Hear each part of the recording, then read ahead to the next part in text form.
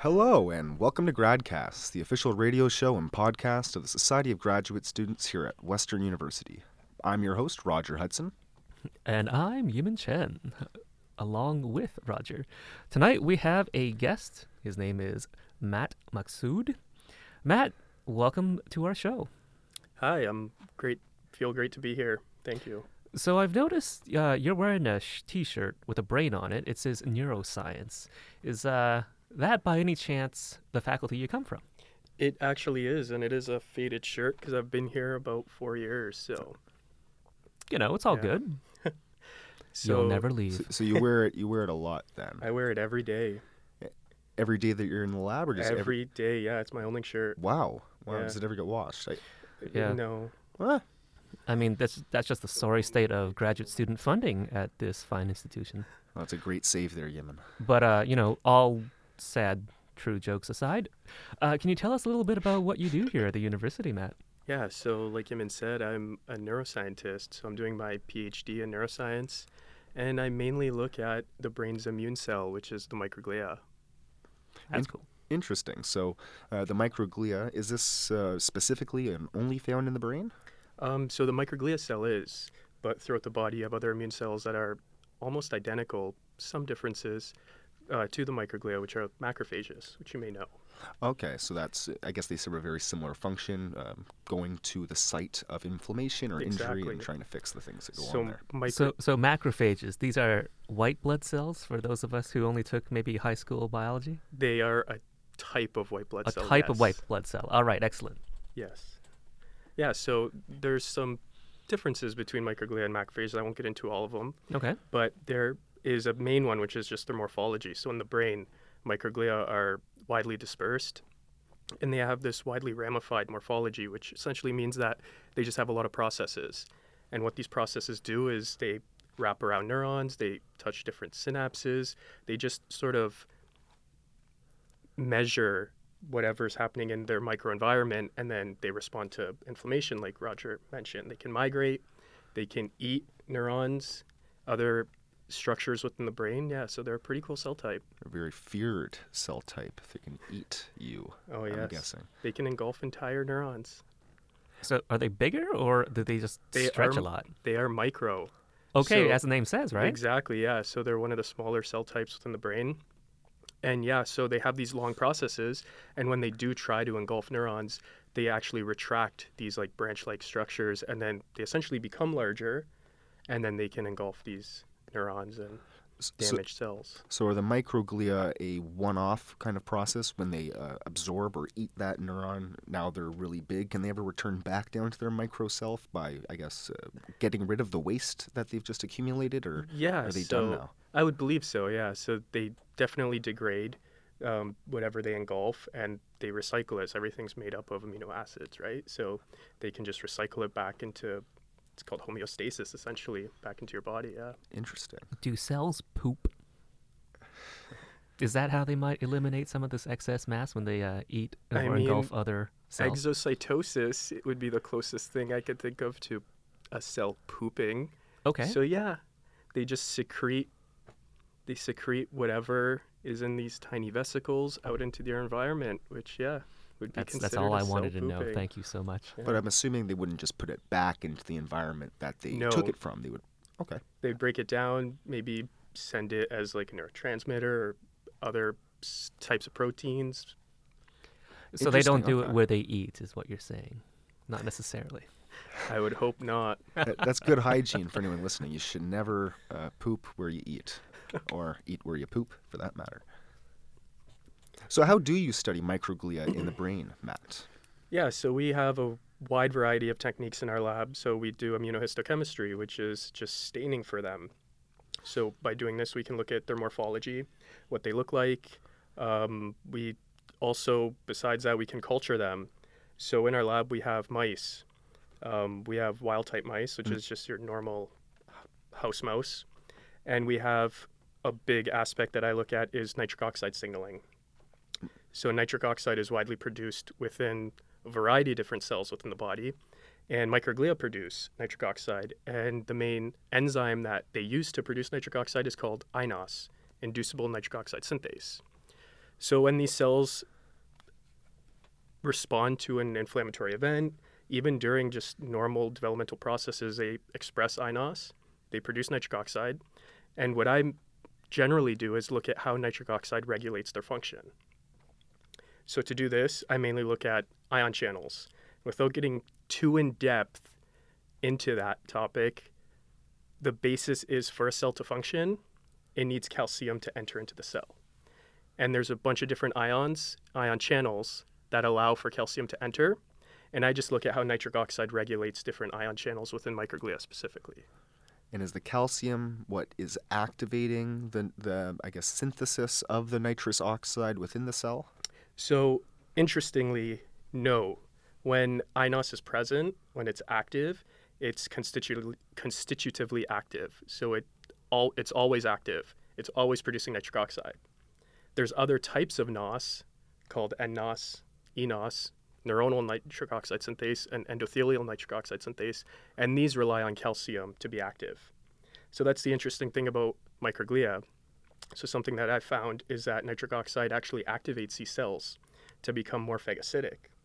So during an inflammatory event where pathogens may be entered, even during stroke when you have a lot of damaged tissue, these cells are producing nitric oxide, they're becoming dramatically active, and they're going to continue being active to engulf pathogens, engulf damaged tissue, debris.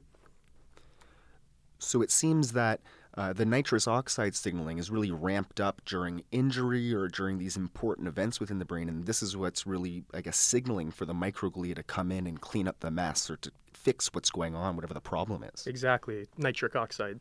Nitric oxide. Yeah, so I guess there's a nitric difference there. is one nitrogen, one oxygen. Nitrous is two nitrogens and one, if I'm right. I may not be right. So if Okay. anybody knows chemistry, I'm sorry if that's wrong. Right, and nitrous is what we might know as laughing gas, as Exactly. opposed to Or nitric, NOS. which is not. Yes. Okay. Very different things then. Yes. So, can you give us an idea of how this signaling works? Like, are microglia sort of distributed all around the brain, or do they get the signal and then move towards, sites of these injury or inflammation, or how is that? So yeah, everything you said is right. Oh, everything. Yes. Okay. You should just be in my position right now. Let's just start interviewing you. When are you changing programs, Yemen? I mean, I could just pick up more degrees. That's could be a plan in life. Yeah, so microglia are widely expressed throughout the entire nervous system, even in the spinal cord, cerebellum, hippocampus, everywhere. So yeah, they can respond to damaged tissue, like I mentioned earlier. Mm-hmm. So one of the methods, just going back to before, one of the methods that we also look at in our lab is electrophysiology. So what this sort of entails is recording ion flow through a cell. And the way we can do that is just culture these microglia and then patch them to be able to record the ion flow within one specific cell. And the way we can sort of look at how these ion channels function is by perfusing in nitric oxide or perfusing in different ion channel inhibitors and seeing how these microglia, how the conductance within these microglia change. So you're sort of changing the sort of chemical and gas environment around these cells to see how they Exactly. react. Yeah, so Okay. from one study that I conducted, I perfused in NO, and I saw that there was just large conductance that emerged in microglia. It's very interesting. We further found out that it was a TRP channel, specifically TRPV2. Okay. And from the literature, we know that this channel is also important for phagocytosis, which I mentioned earlier. So that's bringing back the whole link between how nitric oxide production is important for microglial phagocytosis. So phagocytosis, that's where they eat Yes. other cells, like the damaged cells and so Exactly. on. Yeah. Okay. Pathogens, damaged cells. So you were talking about conductance earlier. What does that mean in terms of these microglial cells? Yeah. So the conductance, the body's made up of different ions. Every cell has its ionic environment. So Okay. within cells, there's calcium, sodium, potassium. Outside of cells, there's also calcium, sodium, potassium at different concentrations, though. So when an ion channel is open, specifically these TRP channels, they allow for the flow of potassium, sodium, and calcium, all these positive ions, to flow through the ion channel. So when we patch these microglia cells and we record the ions flowing through, we can actually see what ion is flowing, how much of it, depending on how large the conductance is. And then we can add inhibitors that are specific for these channels to figure out what is being active specifically. So you're kind of looking at the electric charge across The the membranes. cell, the membranes, the cell Yes. membranes. And then by blocking certain ions, you're changing how the charges work, how they Exactly, yeah. propagate and move on. We try to narrow down what we're actually looking at first, Okay. and then we try to manipulate it with nitric oxide, which is mainly my experiment, or other agonists, antagonists for microglial activity. Cool. So is it the nitrous oxide itself which is inducing the activation of the microglia, or in some way is nitrous oxide acting through the TRPV channels that you were speaking of earlier to kind of indirectly activate the microglia? Are they both kind of contributing to that? It's sort of both, yeah. So what we've mainly found is that nitric oxide produced by microglia or even from other cells, so like from surrounding cells, can go towards activating these TRP channels. And how that mainly happens is through a trafficking mechanism. So this TRPV channel is mainly within the cell, and in response to nitric oxide, it can move these TRP channels from inside the cell to the plasma membrane, where it then becomes active and allows for ions to flow through the cell. So that allows for more calcium to enter, the microglia become more phagocytic, and that's how that happens. Very interesting. Yeah. Now we're talking a lot about, the nitty-gritty of this, the Yes. cells, the, different slices that you're using, and Oh, yeah. technology with the electrophysiology. But where do you actually get these cells or these slices from? Yeah, so I mentioned this before. We have three different types of mice in our lab actually. We have this wild type mouse, which is your normal house mouse, and then we have this iNOS knockout mouse. So because I mentioned before, iNOS is present within microglia, so we have this knockout mouse to sort of see how these microglia respond when this enzyme's not there. We also have an nNOS knockout mouse. Actually, our producer works in the same lab as me. That's me. Our producer, Vicky Telios, for those that... Yep. Yeah, and she mainly looks at the nNOS knockout mouse. But yeah, so the way I get my cells is we take pups, so they're 1 to 4 days old, very tiny, very Okay. cute. And so we just culture the cortices, so the cortex of these brains. It's kind of gross, but we culture them and we grow them in a flask. And the cool thing about it is the microglia, they actually attach onto an astrocyte monolayer. So an astrocyte's another glia cell within the Okay. brain. So under culture conditions, you have like this astrocyte monolayer, and then microglia are like tiny little cells that attach onto this monolayer, and then we shake the cells and only the microglia detach. And yeah, we can isolate them that way, and then we can run all these fancy experiments. So you're pretty much growing a side brain inside of a petri dish and just shaking off the Yes. excess and taking that. Wow, Yeah. so cool. It is pretty cool, actually, yeah. Neat. So you mentioned earlier, you said you patch these microglial cells. Are you literally putting teeny tiny little patches like sensors onto the cells to measure their Yeah, so conductivity? that's pretty much what we do, actually, yeah. So we have electrodes, and it's mainly a very, very, very tiny glass pipette Okay. that we bring up to the cell surface. We use a microscope, obviously, and Right. then we touch the cell with this glass pipette, and then we sort of suck the membrane to break it. And then once the membrane's broken, it becomes one with the inside of the pipette, if that makes any sense. And then we can record the ions within that specific cell. And then we can apply drugs and see how the ions flow through this specific cell. And can you give us an idea of how tiny these microglia are? Yeah, so they're very micro.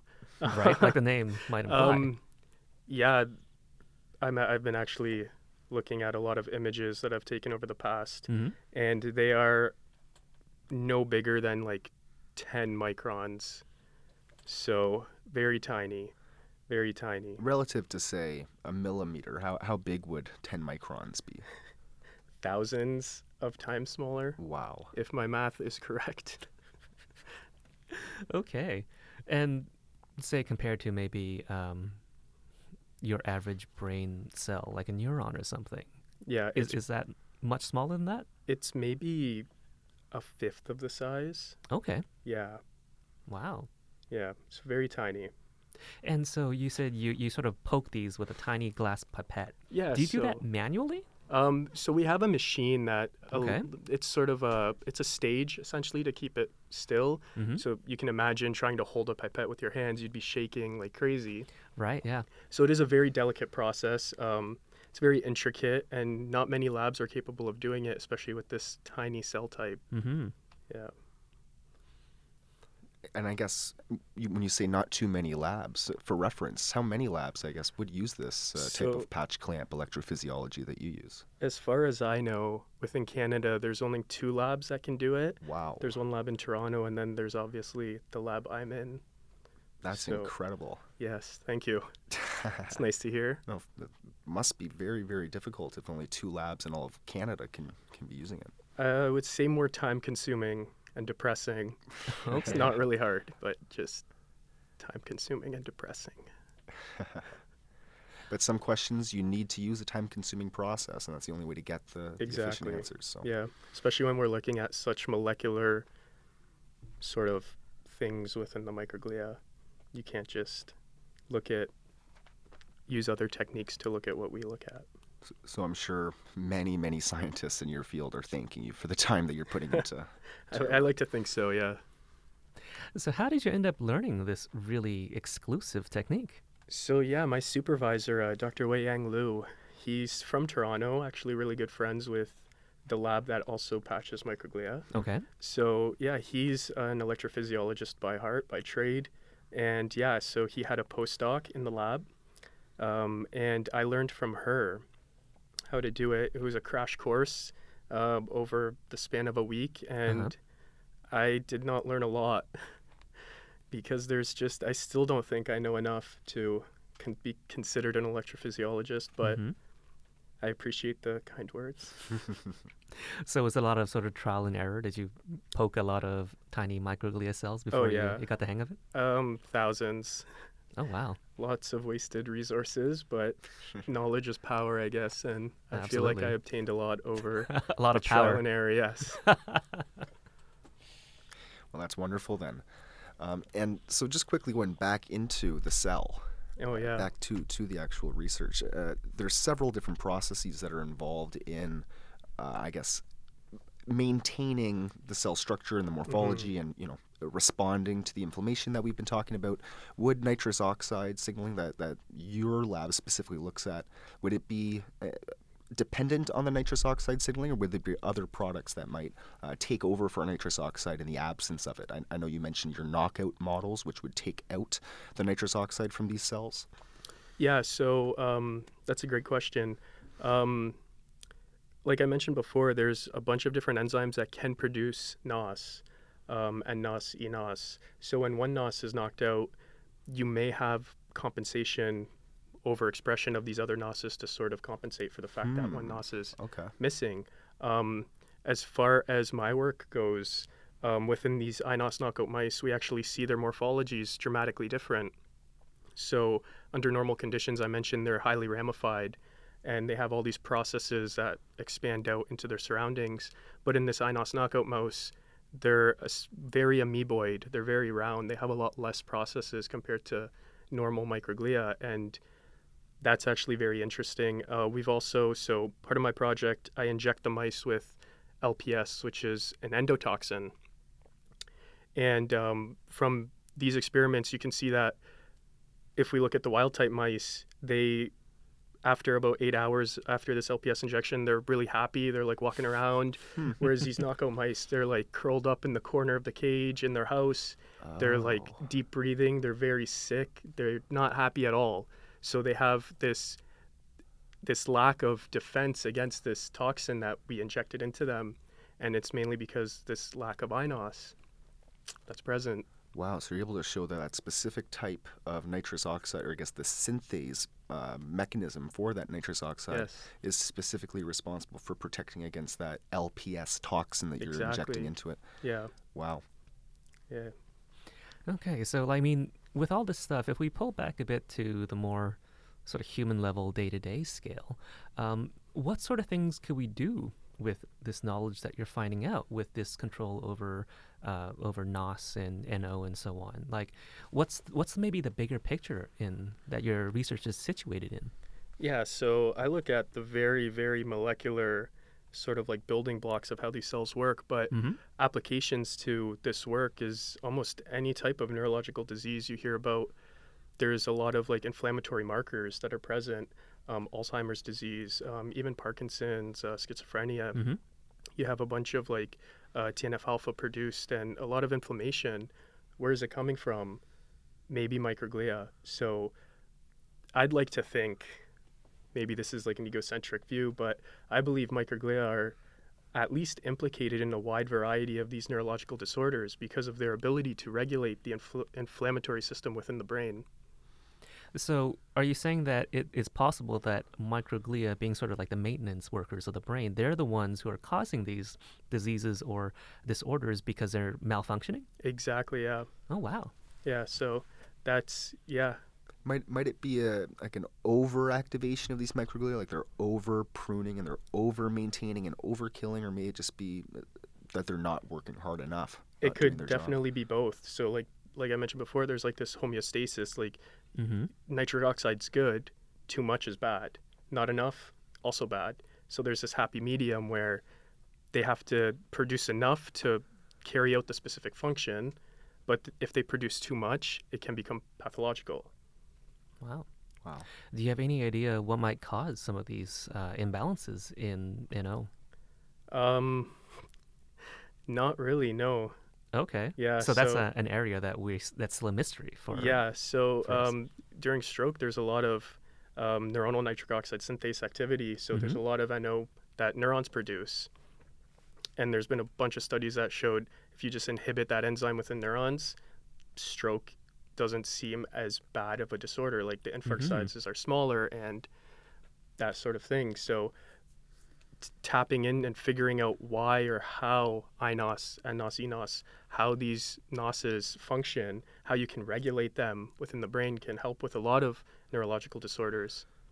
But we don't even know how they're implicated in a lot of these disorders at the same time. So there's sort of like stepping stones that we have to slowly take before we can sort of cure diseases and do this sort of sci-fi stuff that we hopefully one day can. So it sounds like this is an exciting time in neuroscience. There's a lot of just wildly undiscovered, unknown territory for you to explore. Oh, for sure. And that's why I love starting off with this molecular basis, because you start off with a good foundation, then eventually you can just branch out and get bigger, look at sort of diseases later on. And we'll have like this underlying mechanism as to what's regulating these microglia. That's a fantastic outlook and attitude towards science and towards life, I think, as well. Matt, you're in your 4th year now. 1 or 2 years left to go? Yes, yeah. I lost count. What are your plans for when you're finishing? Are you looking for a postdoc? If any professors are out there, should they be on the hunt for you? Yeah, so I would love to do a postdoc. Don't know where yet. That's on the agenda though. I'd love to teach at some point. Mm-hmm. But yeah, That's awesome. right now I'm just trying to do some work and get some publications. Would you still be interested in this sort of same field of research? Looking Oh, yeah. with nitric oxide, yeah? I Microglia? yeah, I love microglia. I love everything about them. They're like the most interesting cell I've ever found in the body. Okay. In my undergrad, I worked with Dr. Whitehead. I attended his lab meetings, and that's when I first fell in love with these cells. So yeah, they look at stroke and inflammation and a lot of white matter inflammation, and microglia were involved in that. And I just their morphology, how they look, they're just beautiful under a microscope. So I would love to carry that on, yeah, for sure. So passionate about Yeah. such a small cell. I think it's such a wonderful thing. Small but mighty, Small but mighty. perhaps. So, I mean, surely you spend a ton of time in the lab. I mean, forgive me for asking it this way, but do you have a life outside the lab? What is it that you like to do as a human being Yeah. outside of grad school? I like to think that I have a life outside the lab, even though the lab takes up a lot of my life. Yeah, so I like to stay healthy. I play volleyball once a week. Okay. I like to try to go to the gym. But yeah, I also have some funner things that I take part in. Like I actually brew beer. Oh, nice. Yeah, so that's a nice, fun hobby. Kind of expensive, but still. That's awesome. Yeah. What are your preferred brews? So I've only made 2 beers. One was a disaster. Haven't heard of that brand, actually. Yeah. right? Coming Is this that an fall. ale or a lager? or- It was an IPA, but every bottle you open sort of turns into one of those undergraduate science volcanoes, baking soda and vinegar sort of situation, and just a big mess. But yeah. You learned your lessons, and take 2 is a little bit better. Yes, yeah. So I steered away from IPAs, and I've actually just made a amber ale. It's delicious. All my friends loved it. Wow. Yeah, so hopefully one day I can mass produce my own beer. Well, That is maybe the if all dream, this science stuff doesn't work out, you could open your own craft brewery. Oh, Yeah. no, you're pulling one of these double whammies here. You're studying microglia, and then you're going to give the mass or the public something that's going to destroy their brain, like alcohol, and you're going And to, then I'll cure them. exactly. Got them on both ends of the stick there. I'm Good just an entrepreneur Genius, at heart. Matt. Yes. Perfect plan, really. To alcohol, the cause of and solution to all the world's problems. But that's about all the time we have for tonight. Again, thank you very much, Matt, for coming on the show. It's been a pleasure. Yeah, for sure. I loved being here. Very enjoyable episode. Awesome. And so tonight, you were with me, Yimin Chen, Roger Hudson, and Vicky Telios at the producer's chair. GradCast is a production of the Society of Graduate Students here at the University of Western Ontario. You can catch us live on air every Tuesday night at 6 p.m. on CHRW Radio Western 94.9 FM. You can also check out our podcast archive at gradcast.ca. And of course, subscribe to our show with Apple, Google Play, or whatever your preferred podcast listening app is. Thanks for joining us, and have a good night.